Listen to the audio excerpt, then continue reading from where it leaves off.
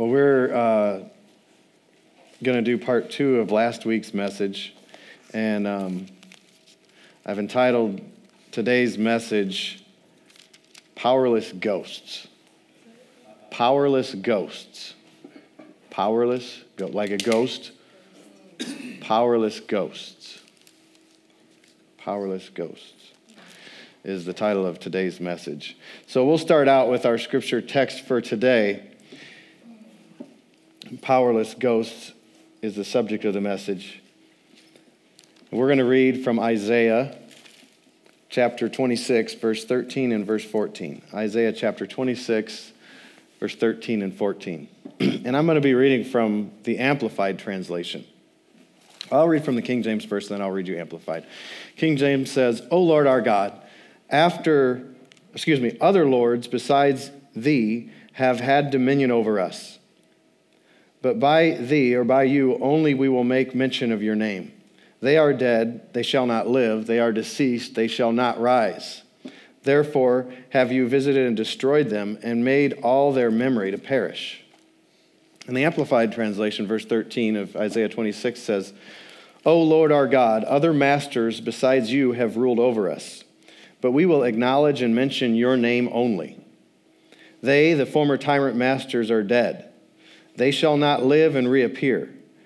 They are powerless ghosts. They shall not rise and come back. Therefore you have visited and made an end of them, and caused every memory of them, every trace of their supremacy to perish. We could go home now. I'm going to read verse 14 again. In the Amplified, actually 13 and 14. O Lord our God, other masters besides you have ruled over us, but we will acknowledge and mention your name only. They, the former tyrant masters, are dead. They shall not live and reappear. They are powerless ghosts. They shall not rise and come back. Therefore you have visited and made an end of them, and caused every memory of them, every trace of their supremacy to perish. It's the time when a preacher, you feel like, why should I say anything? That said it so well. But he has ordained pastors, and because we need pastors. I need a pastor, you need a pastor. We need prophets, apostles, evangelists, pastors, teachers, till we all kind of are perfected in the faith. So I'm not perfected in the faith, and I guess you're not perfected in the faith either, because Jesus would really come back if we all were. So we're thankful. So he's talking about these former masters, these former tyrants, these former rulers are actually just powerless ghosts. And when I woke up Tuesday morning, I woke up and in my dream I was preaching. And I was preaching a message. And then this verse came out. And I thought, well, that's just for me. That's wonderful. And then as I began to check in my heart about the week's message, and I thought, oh my goodness, that's even wonderful because it's Halloween tomorrow. So we can talk about ghosts. And, I think of when I was a child and you get scared of ghosts. At some point growing up, you start hearing about ghosts. And when I drive to my house right now, right before I cross railroad tracks, there's this house that has this blow-up ghost. It's a costume, of course. And it's a scary ghost. I would appreciate it if they didn't have that, because I don't want my kids to see this scary ghost, right? But anyhow, they have it. And so I think about that, and I'm like, why does it have to be such a scary ghost? And then you see, of course, this time of year with, I don't watch a lot of TV, but probably what's on TV and advertisements and stuff like that you have things that try to scare people, and some people like to go to horror movies and like a big thrill and everything like that. And, of course, that's all pretend. It's a movie. They're making it up. But it's amazing that something pretend, even this ghost in somebody's yard, that someone without understanding could see that and be affected by it.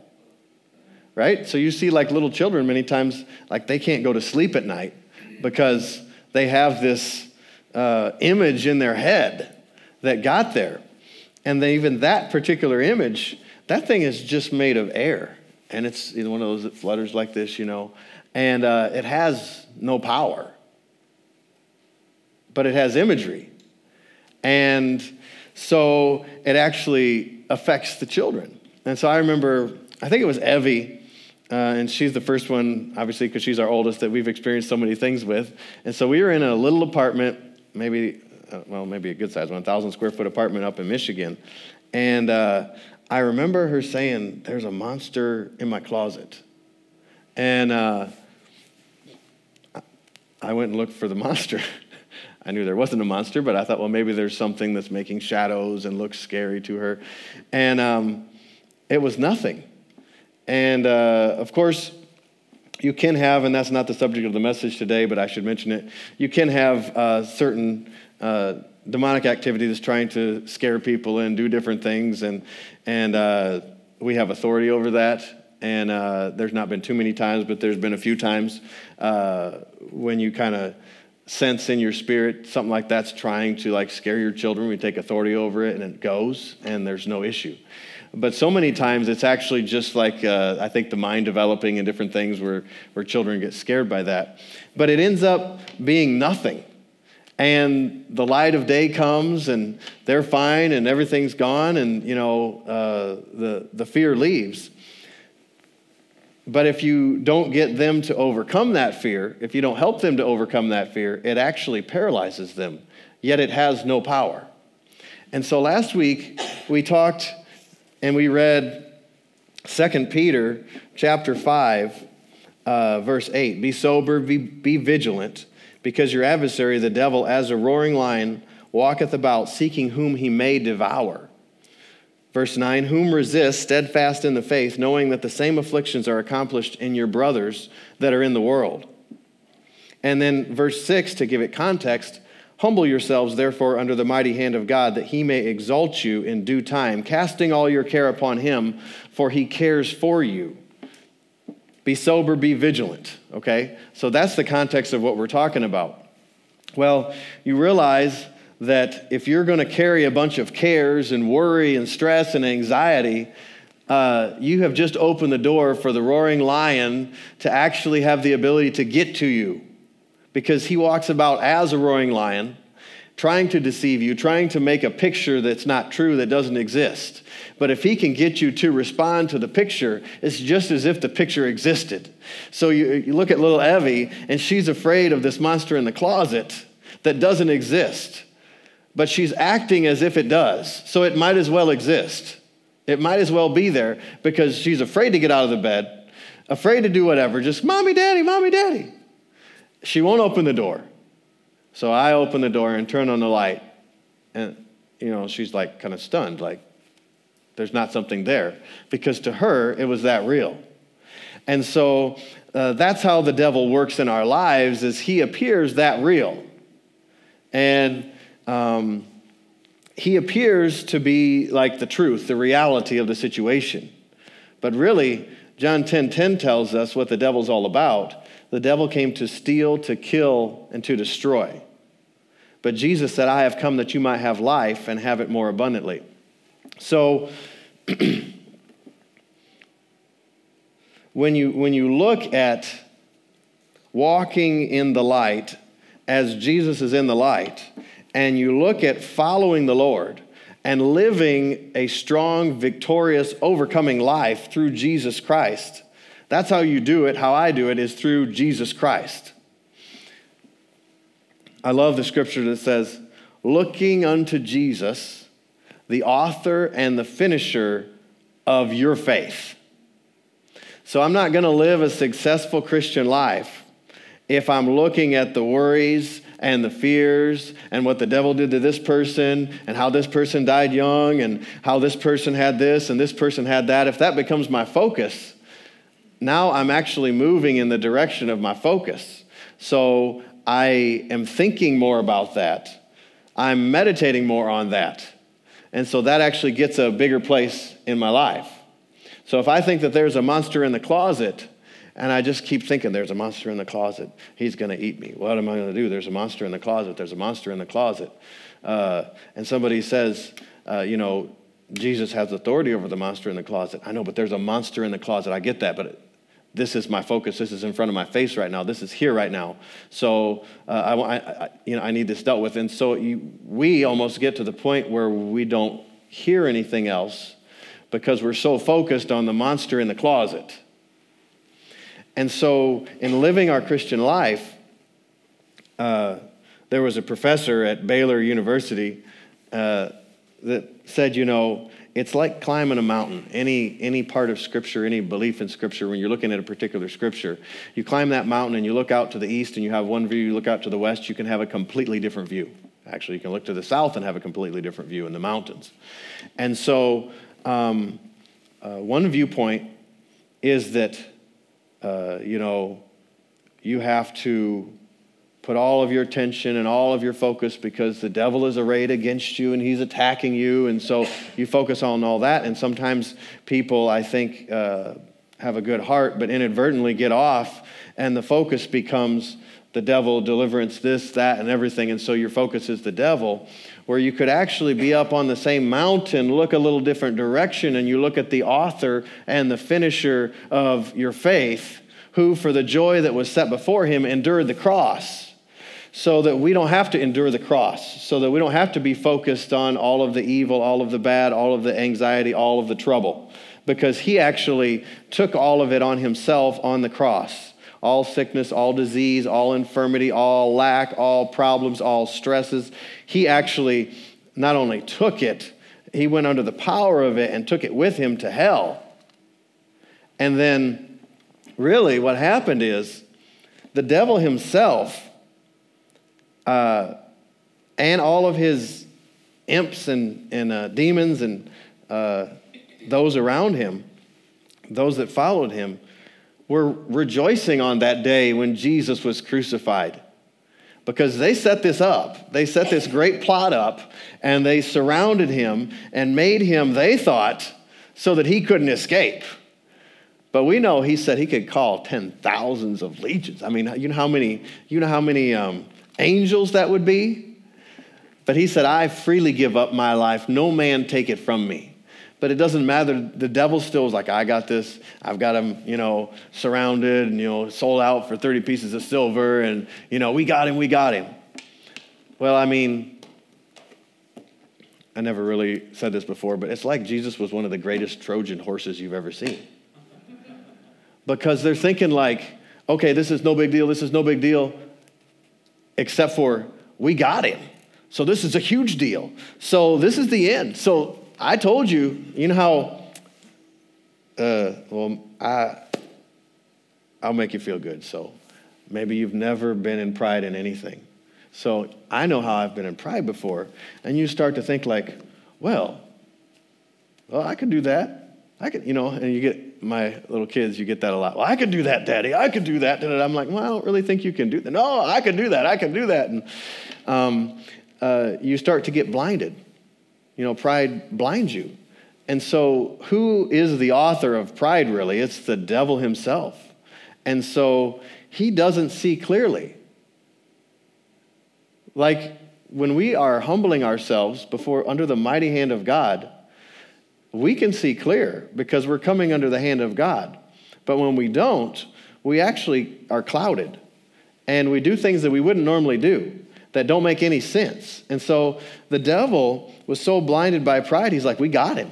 Because he thought, if you are in your right mind right now, and you could stop and think and just reason it out, don't even think spiritually, and think if you believe that God is like all powerful, and he created everything, and then the devil believed that he would like conquer God, like that makes no sense.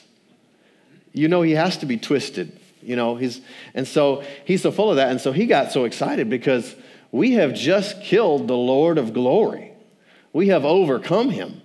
And all of this, and he was in obviously for a very rude awakening because Jesus then became so much one of us that he could actually legally take our place in hell And he did, with all of our sins, all our iniquities, all of our sicknesses.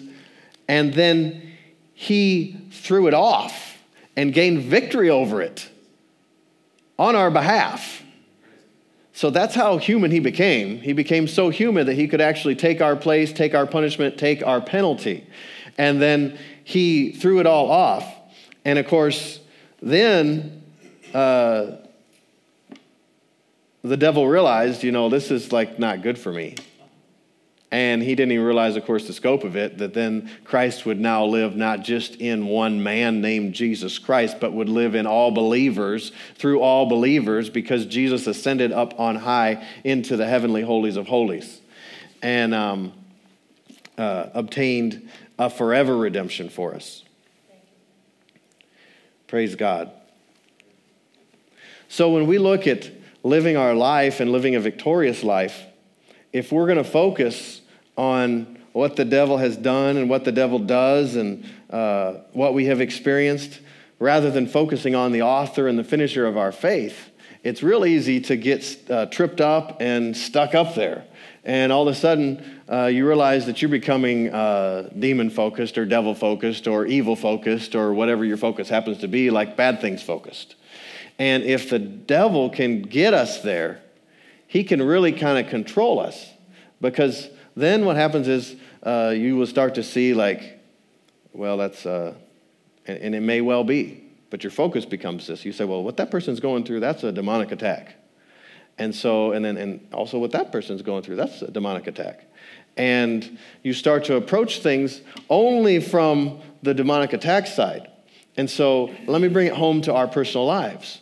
So where we say, I have all these cares coming against me, anxieties, troubles, pressures, stresses, and we start to focus on, okay, well, this is overpowering me, so I'm casting on the Lord. Okay, and I'm casting this on the Lord. I'm casting this on the Lord, rather than simply believing that Jesus took this on himself, that he bore this, and that what he told us is he said. And we're going to read the other scripture as well this morning. He said, humble yourselves, casting all your cares upon me. I'm putting it in first person. And then James 4:7. Let's look at James 4:7 real quick. Just a couple pages back. I went way back.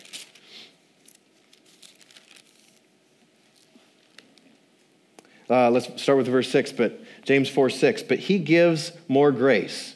Wherefore he says, God resists the proud, but gives grace to the humble. Keep reading. Submit yourselves therefore to God. Resist the devil, and he will flee from you. And so we see that without Jesus Christ, we're no match for the devil. The devil's been around for thousands of years, and he knows flesh. He knows how to tempt you and me to flesh out, right? So he knows, he has tactics, all this type of stuff. So if we're going to try to wage this battle without Jesus Christ, most of the time you're going to lose. You're made in the likeness, mankind is made in the likeness and the image of Almighty God, so you really have somewhat of dominion and power just to stand against, because you're made in the likeness and the image of God. But you're not on solid ground unless you're submitting to Jesus Christ. And so we see through two witnesses, James and Peter, that we humble ourselves, coming under the mighty hand of God. In other words, we're saying, okay, Lord, I'm trusting you to work in this situation. Now I'm going to resist. So we're resisting based on what he has done. We're resisting based on his accomplishments. We're resisting based on his blood. Because you know your faults pretty well, most of the time. And because you know your faults pretty well, if someone would like to point them out for you, you might get a little sensitive about it. Like, you did that, you said this, or you did it. And that's because you're so familiar with your faults and you don't like your faults. I don't like my faults. I'm sure you don't like your faults. And so if we're going to try to come against the devil, come against his attacks based on our own selves and our own doings, you're on shaky ground because you make mistakes and you mess up. But Jesus Christ never made a mistake, never will make a mistake, and never messed up. And he took all of your mistakes, all of my mistakes, all of our the things we didn't know, the things we did know, and you could go on and on. He took it all on himself and conquered it and delivered us from the power of the enemy. And he actually took Satan himself and paraded him through the streets of glory, open naked, right? One translation says naked, meaning, what does that mean? Like when someone is naked, there is nothing to hide behind. And so he paraded him in all of his defeat and all of his inability and all of his smallness so that all of the demons could see, all of the angels could see, every being could see that this being who was big, puffed, roaring like a lion is actually a windbag, is actually nothing. It's actually like when I was a kid, I saw The Wizard of Oz. So that would have been probably in the 80s. So I know they have a new one. I don't know. Don't see that. But anyhow, where, you have like the wizard, the great Wizard of Oz, and they pull back the curtain, and it's just this little old man in a microphone like fumbling around. And that's kind of like the devil. Like he sounds big and seems big, and he's really like a powerless ghost. And things that in our past have occurred that even we have done is really powerless ghost unless we give it power. But the truth of the word is, it's a powerless ghost. So the same way that this, a little kid might be afraid of a monster and there's no power in that monster, the devil wants us to be afraid of the monster in the closet that doesn't even exist. And so, the good thing about God is he can wipe his memory. Better than bleach bit. Like, he can just totally wipe it out. In other words, he'll cast your sins when you confess your sins into the sea of forgetfulness as far as the east is from the west, according to his ability. So however much ability God has to remove your sins from you, that's what he's done. And he said, I will remember your sins no more. Well, the devil will remember, especially if he was involved in causing you to trip and then blaming it on you. And so he'll bring a picture back. But what do you do? What do I do with that picture? Excuse me. If we just think on that picture, start to focus on that monster, start to think like, oh, I did do that. That's terrible. Whoa. What's wrong with me? Why would I do that? Oh, I messed up again. What's going on with me? Da-da-da. So all of a sudden now, this was just an image that the devil tried to bring back, a memory that the devil tried to bring back. Why? Because he's coming to steal, kill, and destroy. Because he wants access to your life, and he is powerless. He has no ability. He is a liar. He's just full of wind. He's just talking.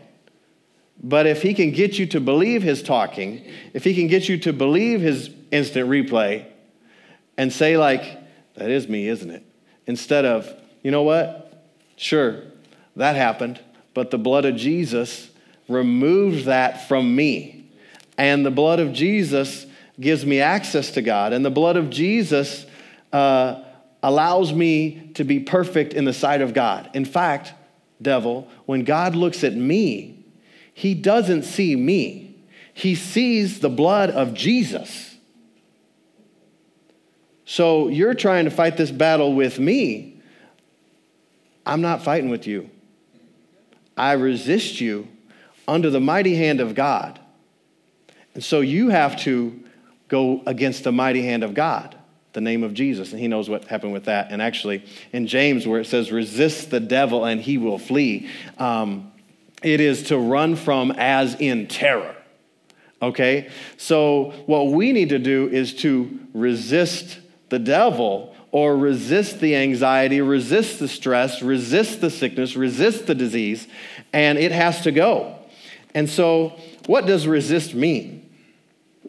Well, I looked it up in the dictionary and a couple different dictionaries, And some of the meanings of those dictionaries are to withstand, to combat, to weather. You know what that means? Like you're going to weather the storm. So these people, they just had a hurricane down in Florida, and they're like, we're going to weather the storm. So we're going to hunker down. We're going to resist it. We're not going to let it make us move. We are going to stay right here. And most of them will be like, we are going to be fine. Endure, to be resistant to. Okay, so I think every preacher should have children to make your illustrations a lot easier. So, although Keith and Phyllis Moore do pretty good without kids. Okay, so anyhow, I have children, and 4 of them. And so I might say, I'm more interested really in attitude issues than I am so much in actions. I mean, I want certain actions, but I really want to know if you did a wrong action. Were you being rebellious? Or did you just, have an airhead moment or whatever? That's fine, okay? I get that. We're all human. But if you have a bad attitude, we have to address the attitude, because the attitude will affect your life, right? Same thing as an adult. And so sometimes my children are resistant to the correction.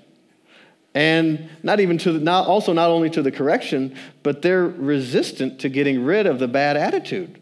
Like, no, I'm gonna keep this. Like, you ever seen the illustration where you have like a little kid in the corner, he's like, I'm standing up on the outside, but I'm sitting down on the inside. Like, I'm going to physically do what you said, but you're like holding back like that. He's resisting. Okay? And so another definition is to strive against, to oppose in some manner. And so we are to resist the work of the enemy, but humble ourselves or come under or submit to God. And so when we submit to God, we're actually giving him access. So if you think of one of my children, and, I have other times when I will talk to them and say, so-and-so, that's a bad attitude. We're not going to act like that. And you almost can visibly hear or audibly hear, okay, Daddy, I'm sorry. I'm happy now. I'm doing this now. Wow. They just came under me. They just submitted to my way, right? And I'm imperfect. But when we come under God's way and we say like, I've got to deal with this myself. I've got to take care of this. And the Lord's saying, no. Don't resist me. Like, come under so I can work, so you can be free of this, right? Because I just had an incident, of course I won't tell which one, with one of my kids this week that was resisting. And it was like, it seemed like a long time, but it was probably only 10 minutes or something, you know what I mean? But you're dealing with it, and you're training, and it's like the more that you try to redirect, it's like, the more, okay, I'm getting set, okay. They're getting more and more and more set in. And so sometimes I believe we do that in the reverse. We do that verse in reverse. And so we resist God and submit to the devil. Meaning, because maybe whatever circumstances we're more conscious of our flesh, or just sometimes, on your flesh, it does feel really good to just yell or scream or whatever, like that, flesh out. And so we find ourselves actually resisting God, because what happens? The Holy Spirit is a perfect gentleman. He will never force anything on you. But the devil is not a perfect gentleman. He will force and twist and control and do anything you'll let him do, right? So you yield to the Holy Ghost, but you're possessed of a demon. You can be, you know what I mean? Not a Christian in your spirit, but that's a different subject. So, but we sometimes get that verse in reverse, so that we start to look at a worry that we have that's coming against us, some pressure that comes against us, and we kind of start to focus on that, and you almost have, like I said last week, it almost becomes like you're a little precious. Like, I've got to have this, like you feel so insecure if you don't have this. If you let this go, the lie is that things are going to fall apart, that nothing's going to work, But the truth is, the quickest way to get God working on it is to let it go and to come under his hand. So it's almost comical to think about it, because when you think about it, you come under the mighty hand of God by humbling yourself. We come under his hand by humbling ourselves.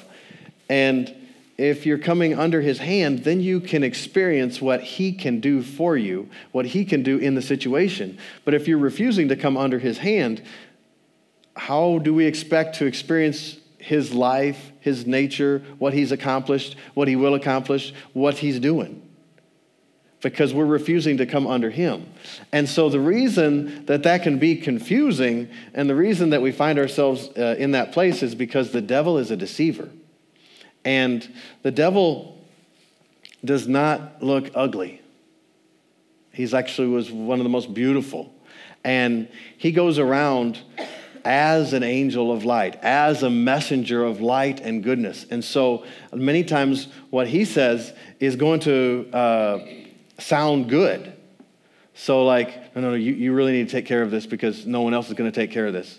That's a statement full of a lot of pride. And so, but in the moment, we don't always recognize it that way. And that's why it's so important for us to humble ourselves under the mighty hand of God. Especially, honestly, I was worked for the Department of Defense and did intelligence analysis. And I really have certain, natural giftings for analysis. And so I'm very good at it. They tell me, and it seems like. So it's something that I would almost do automatically and not think about it. And sometimes the areas where you have these natural giftings are the areas where you have to pay the closest attention, because you can find yourself relying upon that instead of relying upon God. And so when I'm ministering to you or someone one-on-one, I have learned that I don't look at a situation that way from the standpoint of analysis. I have learned to look to my heart, because I could look at someone and say, well, I can figure that out. Well, when you're talking about spiritual things, that is very presumptuous, because the Holy Spirit can do more in 30 seconds than I could ever do in a lifetime. The Holy Spirit knows exactly the words, knows exactly the examples, knows exactly the situations that you or I need to see or hear or experience so that we will keep our faith in God. And the Holy Spirit, B.B. Hankins said, the Holy Spirit's a genius. He'll make you look smart if you listen to him. If you don't listen to him, you look just average, like everybody else. Meaning we have like a source on the inside of us. You realize he will show you things that are going to happen. That's what Jesus said. And so you can know the future. Not all the future, but the things that he sees fit to show you. He'll show you things to come, Jesus said. And so, we don't have to walk in the dark and not know. So many times what happens is we allow these powerless ghosts to become powerful ghosts. So we give them the power. We fuel them through our thoughts, through our actions, through our words. And really, that's the only source of power they have in your life, in the life of a believer, because the believer really is over them. So think also about somebody that's resisting arrest. What's going to happen? So like you're going to go to be arrested. Well, they're going to flee, they're going to run, or they're going to try to get away or go somewhere else. And that's what we are to do with the devil. In other words, we just resist him. Steadfast in the faith. What does that mean, steadfast in the faith? Well, you have to come back next week.